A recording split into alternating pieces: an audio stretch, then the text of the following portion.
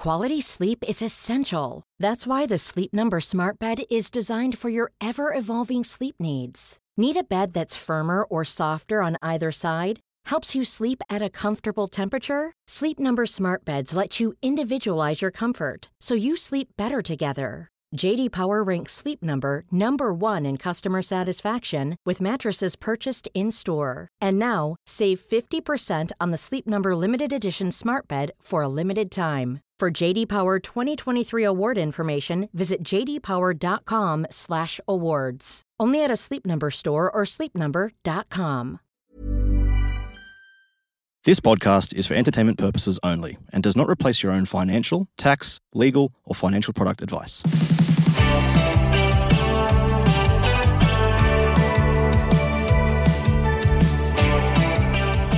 On today's podcast, I am not on the show. I'm just doing the intro, dropping in and saying a little bit of housekeeping and saying hello. John Pigeon will be joined by Vince Scully. I'm taking a couple of weeks off recording while I recover. They'll be talking about HECS and help debt. They'll be talking about kids investing and different accounts for kids. A lot of stuff in there. They have a really good discussion around investing, multiple accounts, brokerages, HECS and help debt. And, you know, as usual, you'll be in good hands. But just a bit of housekeeping. We do have our annual census still out at the moment. You can complete that. Thanks for your feedback. I've noticed a couple of comments in there, and I'm talking to our regular listeners right now. A couple of people saying too many ads. Just on that, that's one way that we make money to bring this podcast to you. And just in terms of too many ads, I believe on most podcast plays, there's a 15-second skip button that can be used for that. But more broadly, how the commercial codes work for ads, usually you can't have more than 15 to 16 minutes per hour of content of ads. And podcasting is the Wild West and it's not really regulated. We're not under any broadcasting laws. It's just really good to see that as a guide. Secondly, SBS and community radio can't have more than 5 minutes per hour. So what we really want to do, most episodes are an hour on the main show. And thanks for your grace while we just try and experiment with a couple of things with our ad software. We're thinking 2 pre-roll ads. One of those ads will be a voiceover artist doing different products and random things. And we're still kind of working that out. I had an ad removed for incontinence pads the other day and just scrapped that category because I don't think that represents most of our listeners. So any things that aren't that relevant we'll scrub out. And then we may run campaigns. Us, Simo, will run our own internal announcements or other sponsorships. So pre-roll, which is before the show, random voiceover person might be 30 seconds long. Then up to 40 seconds for a host-read ad, which is me, and the same for the mid-roll in the middle of the show. Now, when we do launch back up next year, we may have another show partner that might get a 30-second burned-in ad at the start of the podcast, but that's just a guide, and that is how I help to pay our team's salaries and wages each week. I do thank you for your support. We only really like to work with brands, particularly when my voice or any of the show hosts' voices are attached to that ad. It is something that we personally are happy with and we've looked at ourselves. But if there's a random voiceover person advertising a barbecue, well, that's just in the random pool and whatever. But yeah, thanks for your feedback. But honestly, I did, before I started running all these ads, I put a post up in the Facebook group and I asked people, do you want ads or would you rather pay a Patreon thing and get an RSS feed, which is the podcast feed, without any ads at all? We'll strip it all out, pay a monthly subscription. I think there was around 2% of people that wanted that option. So thank you everyone for your support and allowing us to make money to provide the content to you. And as you'll see from this episode, we do a lot of user-generated content. We talk about the things that you're talking about in the Facebook group. And finally, and apologies, I have gone a little bit long with this housekeeping, but this is your podcast and the regulars who listen to this, I like to keep you informed with what we're doing and around this housekeeping stuff. So we'll get into it. And just by a rule of thumb, the Tuesday and Thursday main show, we like to be in the meat. I'm looking at the template now. When I do my intro and a little bit of housekeeping and a bit of a show partner shout out with the music under it, our template has the bump that goes into the main intro before it starts at about 3 minutes, 3 minutes 20. So we like to be into the meat, into the conversation by around 3 to 4 minutes, absolute max. Okay, so that's our guide. Now I've gone over today because I just wanted to tell you guys about our housekeeping, about some of the things that we are experimenting, particularly the My Millennial Investor podcast. That's a shorter podcast. We had the settings set up 2 ads. It was too long, so I've dropped that down to 1 ad pre, 1 ad mid-roll, 1 ad at the end. So thank you for your patience. We are working to make this a really good experience for you, and it is my goal that we'll never just interrupt the course of conversations with an ad. We'll always tell you there's an ad coming up, so that's really important to me. So thank you so much. I will see you soon. You're in great hands with Vince and John in this episode. So I'm Glenn James, and you're listening to My Millennial Money.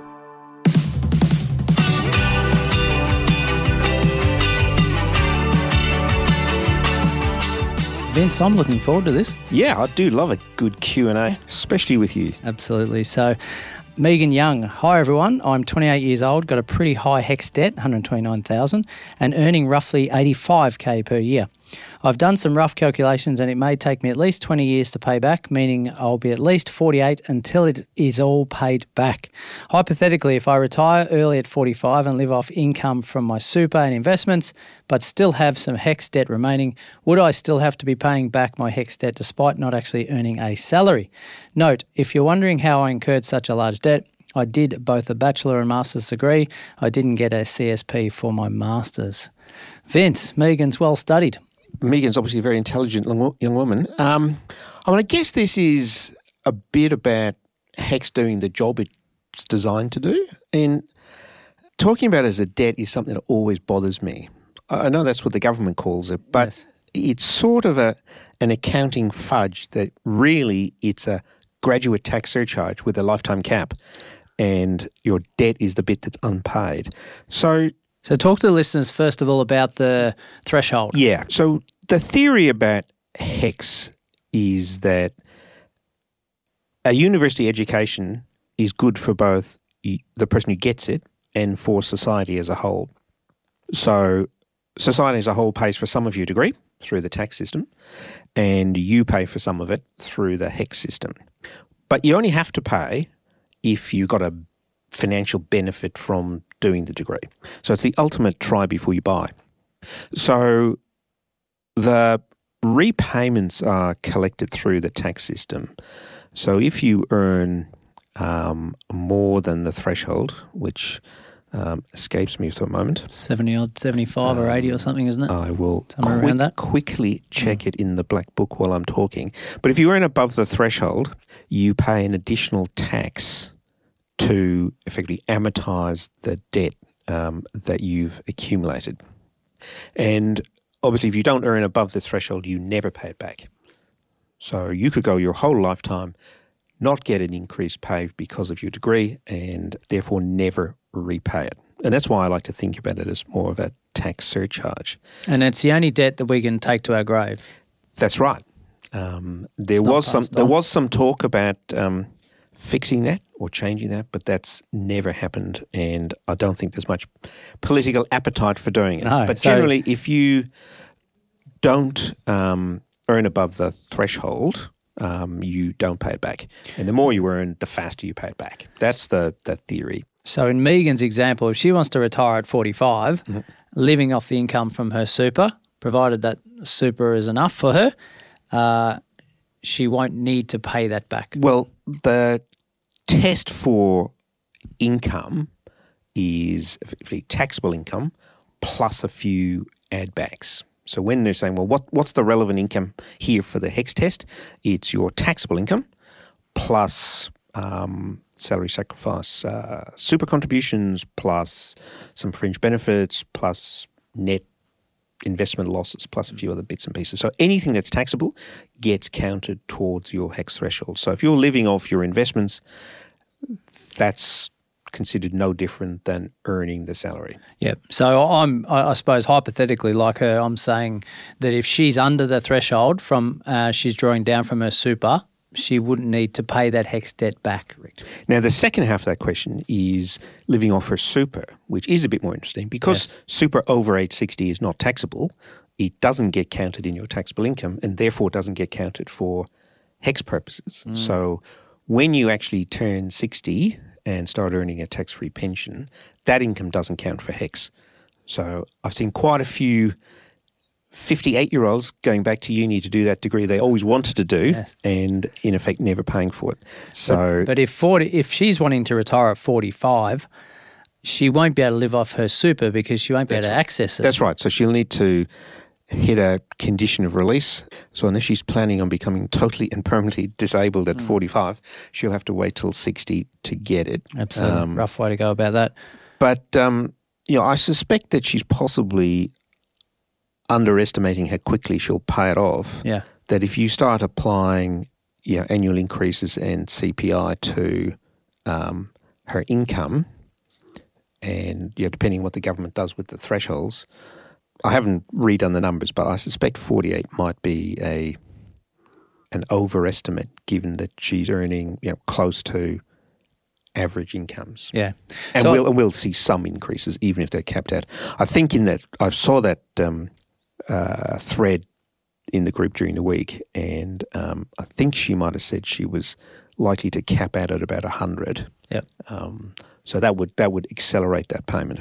Okay, so I suppose supporting your comments initially on this, the focus needs to be off the HECS debt and onto creating wealth in other means and not right. worrying about this debt, because it's not credit card debt, it's not personal loan debt, it's not terrible debt.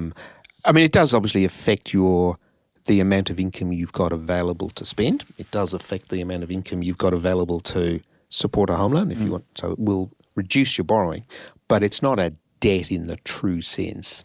So it dies with you. But oddly enough, it does survive bankruptcy. So if you declare bankruptcy, your HECS debt doesn't go away. Damn. So there's some upsides and downsides. There is, yeah. And I suppose on a finishing note, I don't know how much HECS debt is normal out there these days, because it's continually going up. The average is about 30. Yeah. So it's on the high side. At graduation. So it's very much on the high side. But as you said, Megan, you've got a bachelor and a master's, so you pay for that. I've always been of the opinion that HECS debt is good debt as long as you're using what you accumulate that debt for. That's right. And people do get a bit, and this is me defending my position as a boomer here, people do go, you boomers had it easy, education was free. Well, it was actually only free for about a decade. From the Whitlam government to the Hawke government. Yes, so, bit of history here. So that's not long in the scheme of things. So this notion that university education used to be free was only true for a very short period of time. For a 10-year period for these older folk. Don't quote me on the 10, but it was from Whitlam, which, when was this? It was the 70s, the wasn't dismissal was 74. Yes. And Hawke was early 80s. So Bob but he left some good beer behind him. He did, and still drinks it today, I think. Great question, Megan. Thank you. Christine McDonald says, I have set up trading accounts for my kids, grandparents, and we contribute to them, all EFT and dividend reinvented, or should be reinvested, I believe. But now that you could reinvent them. You could reinvent them. But now that I have 4 kids, the brokerage each time is times 4. I'm thinking I should close them and amalgamate them all in my own account for now and split the money when they are older, conscious of tax here. Is there a better way to set this up? There is no better guy on this planet to answer this than Vince. Well, there's a whole bunch of stuff to unpack here, John. We've got a bit of tax, we've got a bit of brokerage, we've got a bit of best way to give your kids money.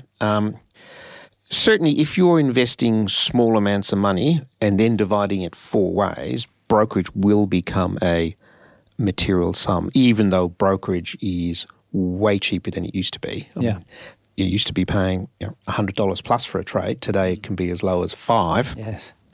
But there are ways of investing without paying brokerage. So managed funds will allow you to invest odd numbers, often by BPay, without triggering brokerage.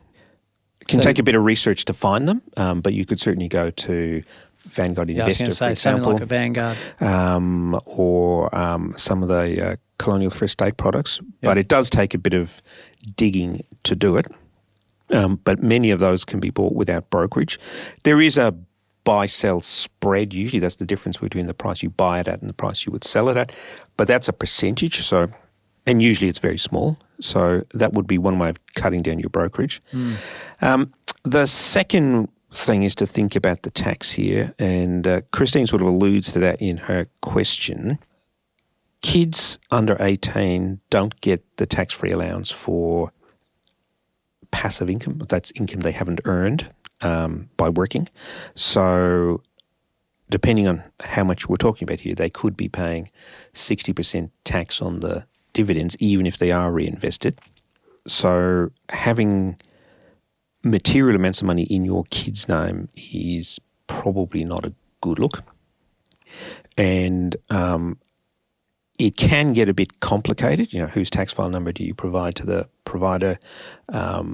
Who's controlling the money that's being spent? When the dividend comes in, does it go into mum's bank account? All those things will go to drive the tax implications. If you are talking about material amounts of money where the capital gains tax on eventual transfer could be material, you might consider looking at investment bonds, which your kids would get tax-free after 10 years. There is tax paid along the way, but depending on your personal tax rate, and certainly if it would be a lower tax than it was in the kid's name because of that penalty tax. And, of course, keeping it to one side keeps it out of sight, out of mind. The number of times over the years I've seen people set up accounts for their kids at birth and the money doesn't last past childcare fees. No. That you get to year 2 or 3 and you've got 3 kids at childcare, suddenly your appetite for investing disappears and the money gets withdrawn. Yeah. So all of those things need to be considered. I always say never let the tax tail wag the investment dog. Yeah, and I was just about to add to that is, okay, we're talking about brokerage and we're talking about paying tax or minimising it. Do we have the wrong focus here? Yeah, I mean, certainly if you're looking at a long-term investment, and I mean truly a long-term, like from birth to age 18 or 21, where you're confident that you're going to stay the course, then a few dollars of brokerage here or there probably doesn't make a huge difference. Yeah. But on the other hand, if you're investing $50 a week and paying 4 times $5 in brokerage, totally, you're obviously that's eating into the investment. Yeah. But certainly you've got to focus on the goal first, get the investment right, and then worry about tax and brokerage. Yeah, I think the great thing here for Christine is she's not only thinking about it, but she's applying it. So she's investing and she's looking at it for the future of her kids. Yep. It's just ironing out the weeds, maybe just look at some other options like potentially a Vanguard where you can split them by child, can't you? You can. Need to think about your actual behaviour around that determines whether it really is the kids or not. And whether it really being the kids is a good thing or a bad thing. Yes. The other thing that's worth considering without overcomplicating this is some of the older listed investment companies like AFIC, Australian Foundation Investment Company, they have what's called a share sacrifice or share substitution scheme, where instead of getting a dividend, which would be taxable, you get a share issued to you, which isn't taxable, but it's got a zero cost base for CGT purposes. So when you eventually sell it, you'll pay capital gains on the whole amount. But over a long period, that's a good thing. The downside, though, is you don't get franking on that dividend and you don't get the LIC offset, which sort of compensates LIC investors for not getting the capital gains tax discount on distributed capital gains. Okay. So if you're a top-rate taxpayer and you're happy with the investment strategy of AFIC, that could be a way to go. If you're a lower-rate taxpayer, the giving up the franking credits and the offset probably undo much of the benefit. Okay. Good stuff, Christine. Well done. But I'd love to be one of Christine's 4 kids. Yeah, well, it sounds like she put a lot of energy towards it, so that it should work out well. Kim Tapley.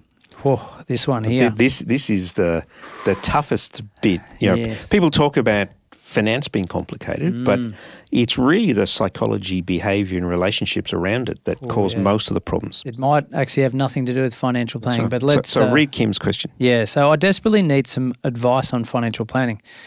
My partner has no interest in speaking with a professional. He thinks they're just rip-off agents. I've asked him to read The Barefoot Investor so we can talk and try and hash out a plan ourselves, but that's fallen on deaf ears. At the stage of my life, not having a plan is causing much anxiety. Presumably to her, not to her partner. Not to him.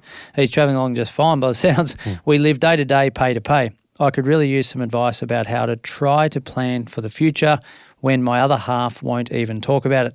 Does anyone know of any low-cost financial planning agencies or courses? Thanks.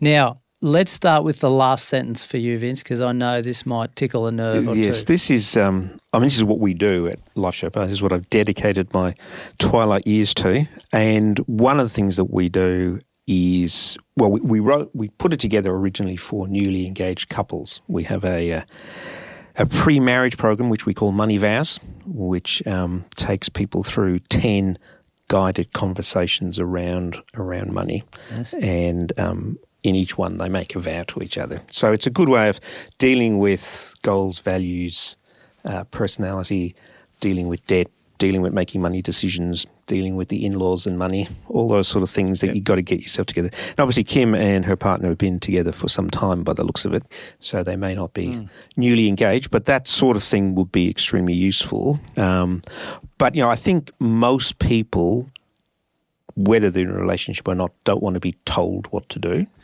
And the Barefoot Investor, having sold more books in Australia than anything other than the Bible, is a force to be reckoned with, but it is very much this is the way you must do it approach to finance. And, there is a reason it's called personal finance, and it's because it's personal. Yes. So to be told, what to do is likely to raise more hackles than it solves. Clearly, this is more of a relationship and values and goals discussion rather than a true financial planning. But usually in a partnership, you usually get one who's more keen than the other. And quite often these days it is the woman who takes the lead on these things. But, badgering a partner into it and, force-fitting some particular author's specific way when it may or may not fit your needs is a difficult, if not dangerous, place to start. And certainly I'm not a fan of mixing money discussions with date night. I think every couple should have a date night, but to mix a discussion around money into what should be a sociable, happy, joyful occasion strikes me as being an odd way. Now, that's not to say that you shouldn't have a money date, but I think mixing the two is a bad look. But this is clearly an alignment of values, goals and life stage. Yep, totally agree. It's not a money problem specifically, but it is one that's important for Kim and her partner to sort out. But badgering someone into it is only going to make it worse. Yeah. Look, and thanks for reaching out, Kim. It's such a common problem. I see it, and I'm sure you do as well, Vince. Yeah, absolutely. I think you're right. It's values and beliefs and goals, and know that as a couple, if we're in it for the long journey and we're maybe going to have kids, we've got to be on the same page, generally speaking, in life, right? Now, everyone has their different goals and different values, but generally speaking, if they don't align, that can be the difference between staying together or not. Yeah. I mean, certainly if you look at the markers of long, successful relationships, aligned values is the number one marker. Now, aligned doesn't have to mean the same. No. That's important. And in fact, identical would probably be as bad or worse than diametrically opposite. But it is important. And a lot of these differences come around sort of four main areas. And three of those sort of start to show when you actually start talking about it. But, first, willingness to talk about it. And that sort of comes back to, well, what do we see money as? Is money can mean love, money can mean power, money can mean prestige, money can mean security. And getting to the bottom of your money personality would be quite useful. we have a free tool on our website that might help you get to the bottom of your personality. If you Google Life Sherpa Money Personality, it'll get you there, and it's free. So try it out. The three are usually around debt and borrowing, giving. So if one party is very keen on donating to philanthropic causes or a church, and the other isn't, and the third one is family. Sharing money with family. But Kim looks like it's getting to talk about these issues rather than the issues themselves is the problem. Yeah, so we all know we can lead a horse to water. It doesn't drink necessarily. So just knowing, Kim, that you do need to sit down with your partner and have a good, solid conversation and say, well, this is where I'm at. This is where I want to go. These are my goals. These are my values around what I want to provide for us and for our family or potential family. Are you on board? And he might turn around and say, well, I couldn't care less about money. I just want to have a beer at a pub on a Friday night and work and live happily ever after. And that's cool. But if she hasn't got his support, it's very much a different conversation now, isn't it? But if he says, yeah, look, go for your life, Kim, I'll support you, but I'm not going to be reading Barefoot Investor and carving up our money. Like you can control that. I'm happy for you to do that. But I think if that's not alignment, eventually there may be some hard conversations had. Yeah, and I think that the timing and how you approach that discussion is important. Like, it's not something to do when someone walks in the door from a tough day at work or their footy team's just lost on a Saturday. Yes. And approaching it from this is how I feel rather than you don't listen to me when I talk about money. Yeah. Look, I feel anxious because I don't feel in control of our finances. Can you help me get there is a much better approach than you never want to talk about money. Yeah. And the worst thing you can do is corner him into a conversation with a financial planner. That would be disaster. Yeah. So without knowing both your personalities, Kim, I think it's just sitting down and having a good, solid conversation and see where that takes you. Advice on financial planning, I honestly don't think you're there yet. I think there's some back-end stuff that needs to be fixed. Yeah. But, try the money personality test. Get each of you to do it. It will tell you stuff about why you do what you do with money and can be very revealing and provide a framework to have a non-threatening, informed conversation. Yeah, it can't be blaming. It can't be any of that stuff that's targeted. So, yeah. Good one, Kim. Thanks for reaching out. Let's take a break and we'll be back in just a jiff. If you're after personal financial advice, don't get it from a podcast. If you would like help based on your own personal situation, head over to sortyourmoneyout.com. Click Get Help and we'd be happy to introduce you to one of our trusted advisors. Our panel of advisors, mortgage brokers and accountants work with clients all over Australia so they can connect with you wherever you are. That's sortyourmoneyout.com and click Get Help. Everyone knows therapy is great for solving problems, but getting therapy has its own problems too, like finding the right therapist, fitting into their schedule, and of course, the cost. Well, BetterHelp can solve those problems. It's totally online and built around your schedule. It's surprisingly affordable too. Connect with a credentialed therapist by phone, video, or online chat, all from the comfort of your home. Visit BetterHelp.com to learn more and save 10% on your first month. That's BetterHelp, H-E-L-P. Hiring for your small business? If you're not looking for professionals on LinkedIn, you're looking in the wrong place. That's like looking for your car keys in a fish tank. LinkedIn helps you hire professionals you can't find anywhere else, even those who aren't actively searching for a new job but might be open to the perfect role. In a given month, over 70% of LinkedIn users don't even visit other leading job sites. So start looking in the right place. With LinkedIn, you can hire professionals like a professional. Post your free job on linkedin.com/people today. All right, Simon Little. Hey guys, would love to know how people decide when to sell shares. I had 3 different lithium companies I have held since 2017, all up a considerable amount. Curious if people sell half at a certain point or just risk the corrections if the money is not required.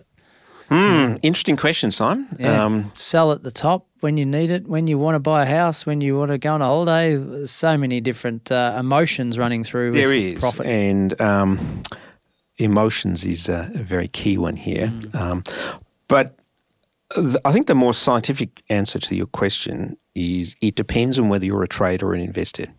If you're a trader, that is, you're buying short-term on the premise that it's going to go up, and if it doesn't go up, you want to close out your position and sell, because when you're trading, controlling how much you lose is almost more important than how much you make. So in those cases, the secret is to run your gains and cut your losses.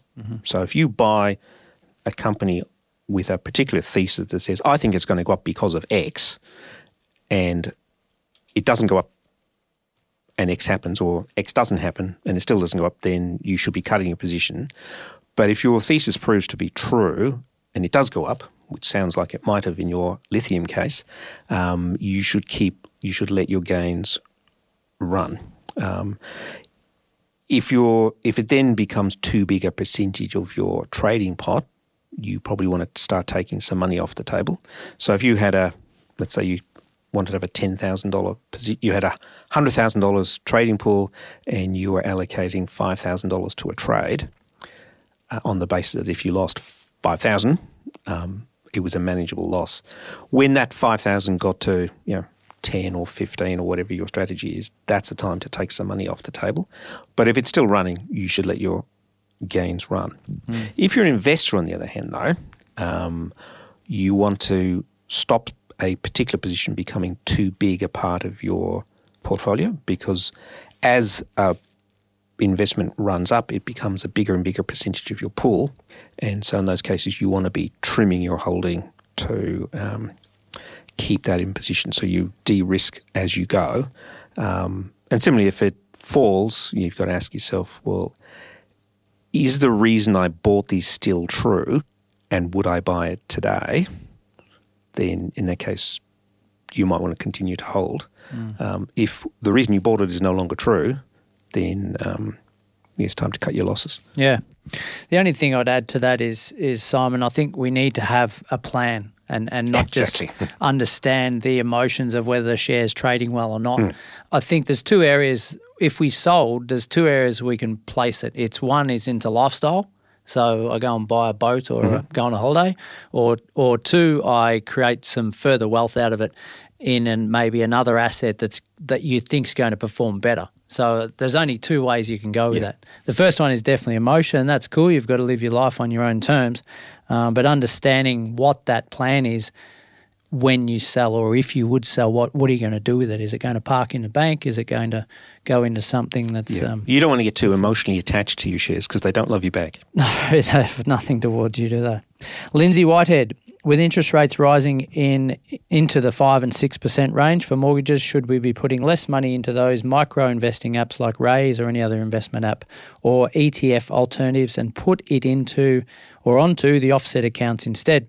What's the math equations to figure out where it'd benefit you more? Offsetting 5% with $1,000 on a $500,000 mortgage versus $1,000 in a Raise app that literally goes up and down so much I don't know exactly how much benefit overall I'm getting. Just an example. Thanks in advance for your replies. Very good question at the minute, because it's very different to what it was 12 months ago, in the sense that interest rates were 2 and 3% instead of 5 and 6%. So does that change the decision-making based on the rates? It shouldn't really. Psychologically, it has a huge impact.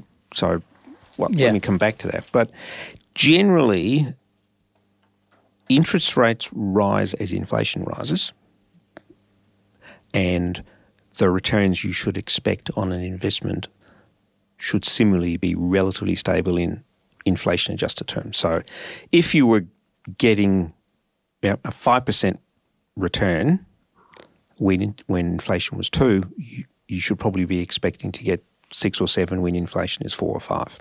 So that's the long-term answer. Now, it can take a long time for markets to get used to that. And when the initial increase in interest rates happen, often investments fall. So the short answer to the question is that in the very short term, like within a year, you're probably more likely to do better or more reliably better on the parking against your home loan. But in the longer term, in the 5, 7, 10, 15 plus years, even at higher interest rates, you are likely to come out ahead. But this is not purely a maths problem. That your parking money against your home loan gives you certainty, helps you pay off your home loan faster, and it's generally fairly easy to set up and easy to reverse because you just pull it out of your offset account. Investing in shares takes a little bit more work. You've got to work out what to buy. You've got to set up a brokerage account. You've got to put some money in. You've got to buy it. You've got to work out when to sell it. You've got to do some tax. And you've got to do some tax return stuff. And then eventually you're going to pay tax when you sell it. So all of that takes time. Share prices do go up and down, as Lindsay says, and it's very hard to predict what it's going to be worth tomorrow. It's a little easier to predict what it's going to be in 20 years' time. And that's the gain. And then, of course, there's the psychological comfort. If your home loan is big as a percentage of the value of your property, or your monthly payments are big relative to your income, then the flexibility of getting your home loan down to more comfortable levels has a huge psychological win. So mathematically, one of the biggest questions we always get asked as financial advisors is, do I pay off my home loan, invest, or put more money in super? Over the long term, after tax, super is always going to be the better answer. But it means giving up the money to age 60. It means you still have a big home loan. And so it's as much a personal circumstances as a mathematical problem. If you want to know the maths, there is actually a detailed analysis of this in an article on our website. So Lindsay, great question. Looking mathematically, we put $1,000 in your example against a $500K home loan. At 6%, we save $60 a year. Like not groundbreaking. You put $1,000 into a Raise app and it performs at 6%, same outcome. So maths... Ignoring the tax for a moment. Yeah. So maths don't really take a part in it. What I would look at is I see it as 4 pillars. Reduce your home loan, increase your savings, increase your assets, minimise your tax. So I would say both. Like stick to your plan of Raise, put an amount in that you're comfortable with, pay down that home loan with the remainder P&I and have some money sitting in the offset if there's some left over. Like $1,000 there or there is not going to change your life either way, is it? Yeah, that's right. So over the last 20 years, you probably would have done about 8.5% in Vanguard Diversified High Growth, and you would have paid on average about 5% on your home loan. So over the long term, it will be the mathematically better answer, that is investing instead of paying off your home loan. But, is the answer better this week or next week or this month or this quarter or this year? That's a much harder punt to make. Just set what you're comfortable with. Very good question, Lindsay. Thank you. All right. Vince, what is your number one tip for buying your first house / apartment / unit / something to live in? This is one of those really hot topics. We still, despite slightly declining home ownership rates and people doing it later in life, it still is one of those bookends of financial life for most people, whether that's somewhere to live or somewhere to as an investment. But it's also one of the ones that causes the most grief for people. If I were to look at the causes of financial stress in people that I see in my profession, it's having bought too much house or too much car.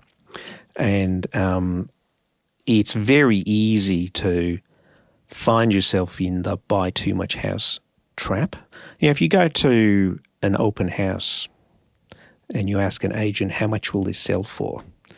They're going to say something like, this will sell in the low 700s, which is sort of agent code for 710 to 750. As if those two numbers were immaterially different. Whereas actually the difference between paying 710 and paying 730 will pay for a lifetime of lattes.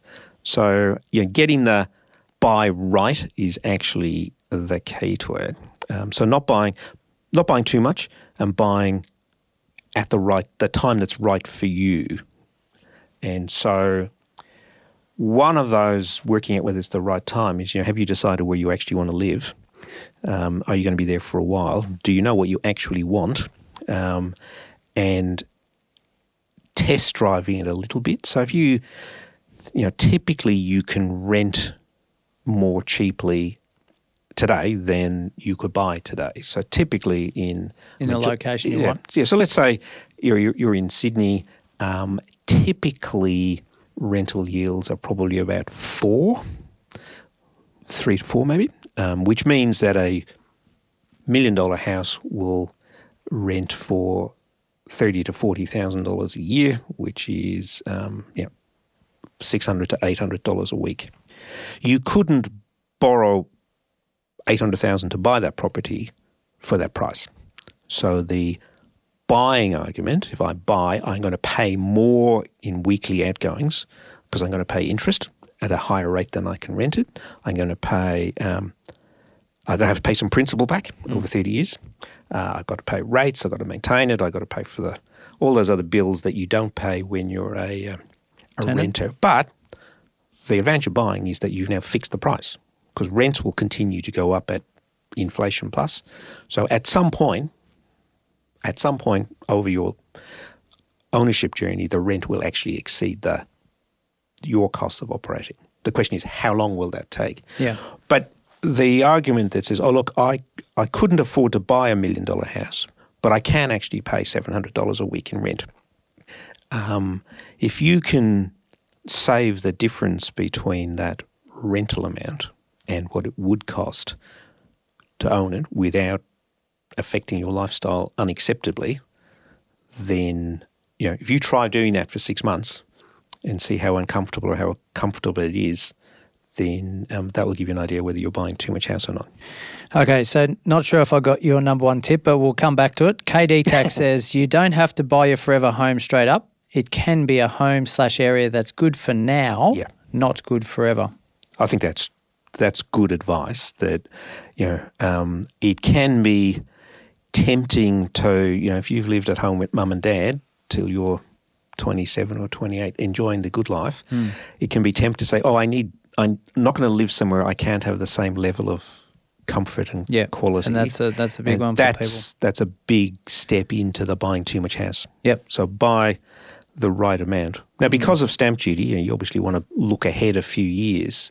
So you don't want to buy what's good for today but won't be good in 2 years' time. But you do have to start somewhere. Yeah, and I must add, this is a question that was put into the Facebook group during the week here. Melanie Poole says, decide on the long-term plans now. If you plan to have it as an investment in the future, the way you handle repayments might be different to if you don't. Also, the choice of property might be different, e.g. buy for demographic of the area, not your preferences. I'm sort of with you, Melanie, on that one, but also thinking, well, regardless of whether it's my principal place or an investment, I want to create the best wealth experience from that. I think the conclusion she draws is correct, saying that almost regardless, but in her particular point, she's saying that if you plan to rent it out later, you should think about that today, and that's sound advice. Yeah, and it's in particular to things like offset accounts and whatever else. Danger, though, is trying to have a bet each way, and that the ideal investment property is unlikely to be the same as the ideal property to live in. Yeah. And trying to satisfy both tests at the same time, A, makes the buying process more fraught, and B, you're likely to compromise on you're going to end up with the worst of both worlds rather than the best of both worlds. That's right, yeah. This one here got the most likes, and this is my number one tip as well, Natalie. So well done. Natalie Bridges says, make sure you can service the loan on a much higher interest rate or on one wage if there are currently two of you and you want kids. Go for something that still lets you enjoy your life instead of having all your money tied up in the mortgage. A first home does not need to be the be-all and end-all. Definitely agree with that. And that goes back to my point about, buy property not too much when the time is right for you and test drive it first. So live your life as if you were paying the mortgage payments and the maintenance and the cost of living and see how you go. Because it can be, there are lots of restrictions you're prepared to put up with if you think, look, I'm saving really hard for 2 years. I can cut out a lot of stuff and bear it for 2 years. But if you're committing to do this for potentially 30 years, that's a completely different set of analysis. Yeah, totally. And just on and there's a few more comments here, but I suppose depends on the time frame in which you want your dream home, or even if you know your dream location yet. Like for me, I was traveling around the countryside working and enjoying life, and for me, my dream location I didn't know until 10 years down the track. So it was a rent vesting strategy until I actually knew what it was. But the key is we've got to be taking action in some way. We don't want to be just renting and just doing nothing else. That's right. And I think one of the this gets dealt with by someone else's one, but like just because you can borrow the money to buy it doesn't mean you should. Yes, Taylor Hughes. That if you go and have a look at any of the calculators on lenders' websites or on the internet, you will generally find that you can borrow a lot more than is comfortable to repay. So most of the calculators will get you to somewhere around 6 to 7 to 8 times your gross income, and that even at lower interest rates, that would have a material impact on what else you can spend your money on. Yeah, and you want to be very careful of making those trade-offs, especially if interest rates get on the up. Yep. Yeah. Wendy Nutt, she's got something very practical. Measure everything. My first car wouldn't fit in so many tiny garages, and the agent's solution, just buy a new car. Yeah. Okay, well, that's okay for the agent to say that, isn't it? Agents would say that, wouldn't they? Like we're all made of money. So I made sure everything would fit easily. So many places don't have floor plans with measurements, so I'll do my own. So take a tape measure is Wendy's advice there, which is fantastic advice. And there was another one to also say don't skimp on a building and pest by Sheridan Regan. So that's also very important, and to hire the appropriate solicitor, don't self-act. I got a gift of this little device that's got a laser in it. Oh, you how just good. Point it at the wall and it gives you the measurement. It is just... That is laziness at its best, isn't it? It's not obvious to the agent what you're doing, and you can quickly jot down the measurements. And even where there are floor plans, agents are terrible for this. That the measurement... isn't necessarily clear where it's measured to. Yeah. And certainly living areas and bedrooms are a prime example here. Yeah, but you can beds. you can draw some rules of thumb. Like if you got a bedroom where the smallest dimension is less than 3 meters, that's a good sign that your bed might not fit. Yeah. So the laser wasn't pointed at the agent's heart; it was actually to the wall, was it? Yeah, it probably should have been. Yeah. Sorry, no offence to any agent listening here. No, we love agents out there. The other big one that I find causes problems is people get very obsessed about the 20% deposit. So to avoid this lender's mortgage insurance thing. But one of the worst things you can possibly do is drain your emergency stash to get it just below 80. Yes. And that's not just me saying that. If you look at the statistics of mortgage defaults, now we don't have very high defaults in Australia generally, but there is a spike in loans where the initial loan-to-value ratio, that is the ratio of the loan amount to the value of the property, was 79%. Yeah. So I think that tells you something. That if it you does. Drain your emergency stash to get there, what do you do when you've got to replace the keys, or the boiler doesn't work, or interest rates go up, or something. Or interest rates go up. But there's always something you're going to have to do when you move in. Yeah. Something's not going to fit. Your fridge doesn't fit in the hole in the kitchen, which goes back to Sheridan, was it? Wendy's suggestion. Yep. But it's pretty hard to get them all right. Something will need repair or replacement as soon as you move in. Yeah, absolutely. And so leaving yourself skint, or you've budgeted for quarterly rates, and you find that the vendor paid up for the whole year, and you've now got to reimburse him for the rest of the year. These vendor adjustments can often catch people unawares.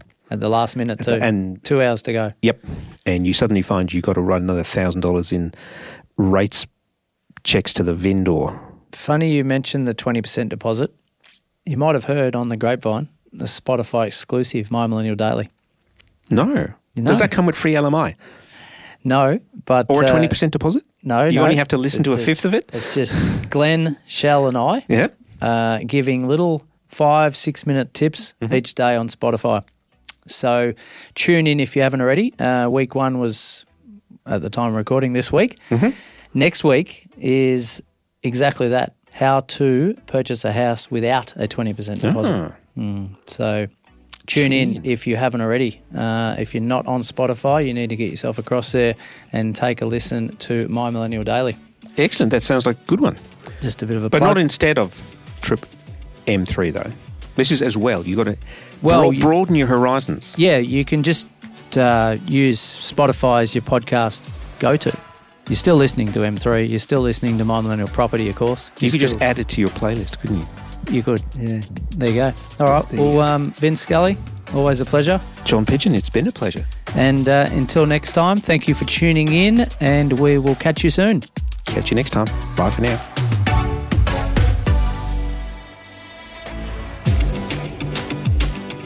We acknowledge the Awabakal people, traditional custodians of the land on which our studio sits, and pay respects to their elders, past, present, and emerging. We extend that respect to Aboriginal and Torres Strait Islander peoples who may listen to our podcast. My Millennial Money supports a variety of charities, and we encourage you to consider giving as part of your overall financial strategy. If you would like some giving options, or if you're unsure about which charity you can support, head to mymillennial.money/charities for more info. This podcast is for education and entertainment purposes. Any advice is general financial advice only, which does not take into account your objectives, financial situation, or needs. Because of that, you should consider if the advice is appropriate to you and your needs before acting on the information. If you do choose to buy a financial product, read the product disclosure statement, target market determination, and obtain appropriate financial advice tailored to your needs. Simo Interactive Proprietary Limited, the publisher of the podcast, and Glenn James are authorised representatives of Money Sherpa Proprietary Limited, which holds financial services license 451289.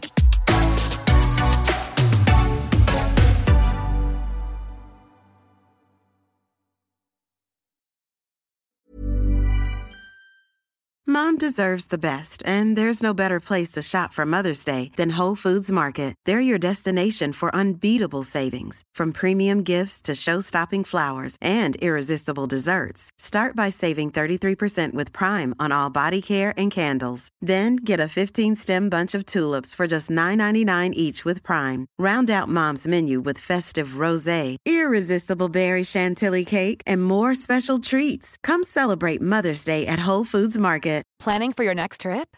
Elevate your travel style with Quince. Quince has all the jet-setting essentials you'll want for your next getaway, like European linen, premium luggage options, buttery soft Italian leather bags, and so much more. And is all priced at 50 to 80% less than similar brands. Plus, Quince only works with factories that use safe and ethical manufacturing practices. Pack your bags with high-quality essentials you'll be wearing for vacations to come with Quince. Go to quince.com/pack for free shipping and 365-day returns.